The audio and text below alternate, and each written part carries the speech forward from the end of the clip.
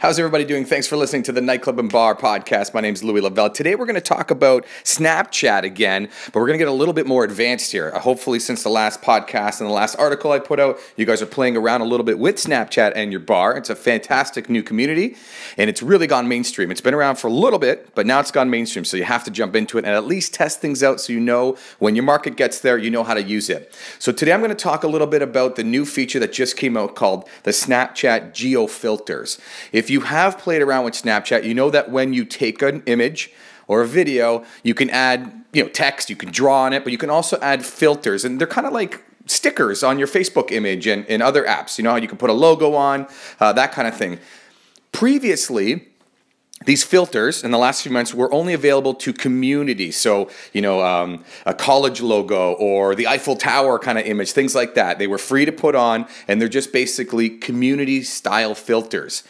No businesses were allowed to be put on there. So nobody can submit a filter with a business logo. It would have gotten rejected. But they just released, like literally a week ago, the ability to put your logo on and release it as a business tool. A nice marketing tool, isn't it? So what happens is, if I'm at your bar, I could take a snap and I can look through the filters and I can find your filter and add that to my snap. So when I'm putting it out there, it's not just a picture of myself and my own text. I can also add, whatever filter you come up with. A logo, it could be something fun. It could be like a lower third banner with an event name. I'll talk a little bit more later on what the best practices are, but this is a great new tool. It's a way to automatically get your logo onto everybody's images. So how it works is it's geo-fenced, they call it.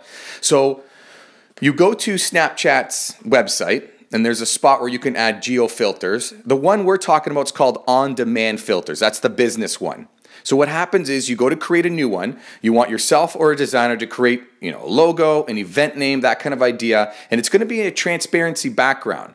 So make sure that you don't cover the whole image area because somebody's going to want to put your logo on the side, that kind of idea. Don't cover everything. Make it, fit well, and it's going to be a PNG background if you know what that means. I've seen them go for as little as $5, and I've seen them go for $500. It really depends on the area you're trying to fence in. So again, what I mean by the geo-fence area is when you go to create your filter, it's going to ask you, where do you want this filter to show up? It's not something that's going to go across the country. It's really, really, really targeted to your specific area. You could literally target just your nightclub or your festival or your event area. So what you're doing is you're buying that area for one day. It could be up to 30 days. And they will approve it or disapprove it if there's an issue. But when they approve it within one day, they're going to tell you how much it costs, and then you can go ahead and pay for that and have it active. So again, it's great for somebody who's having a festival for 3 days, or if you want your nightclub to have this in just your location, or maybe a little bit further out, a mile out, that kind of idea. So it's in a downtown core. This is a great tool because when people are taking pictures at your event or at your festival or at your bar or in that area, they can find your filter.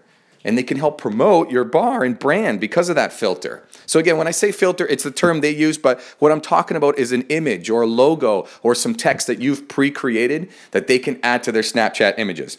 So again, it could stay live for up to 30 days. They approve it within one day. They'll let you know if there's any issues with it.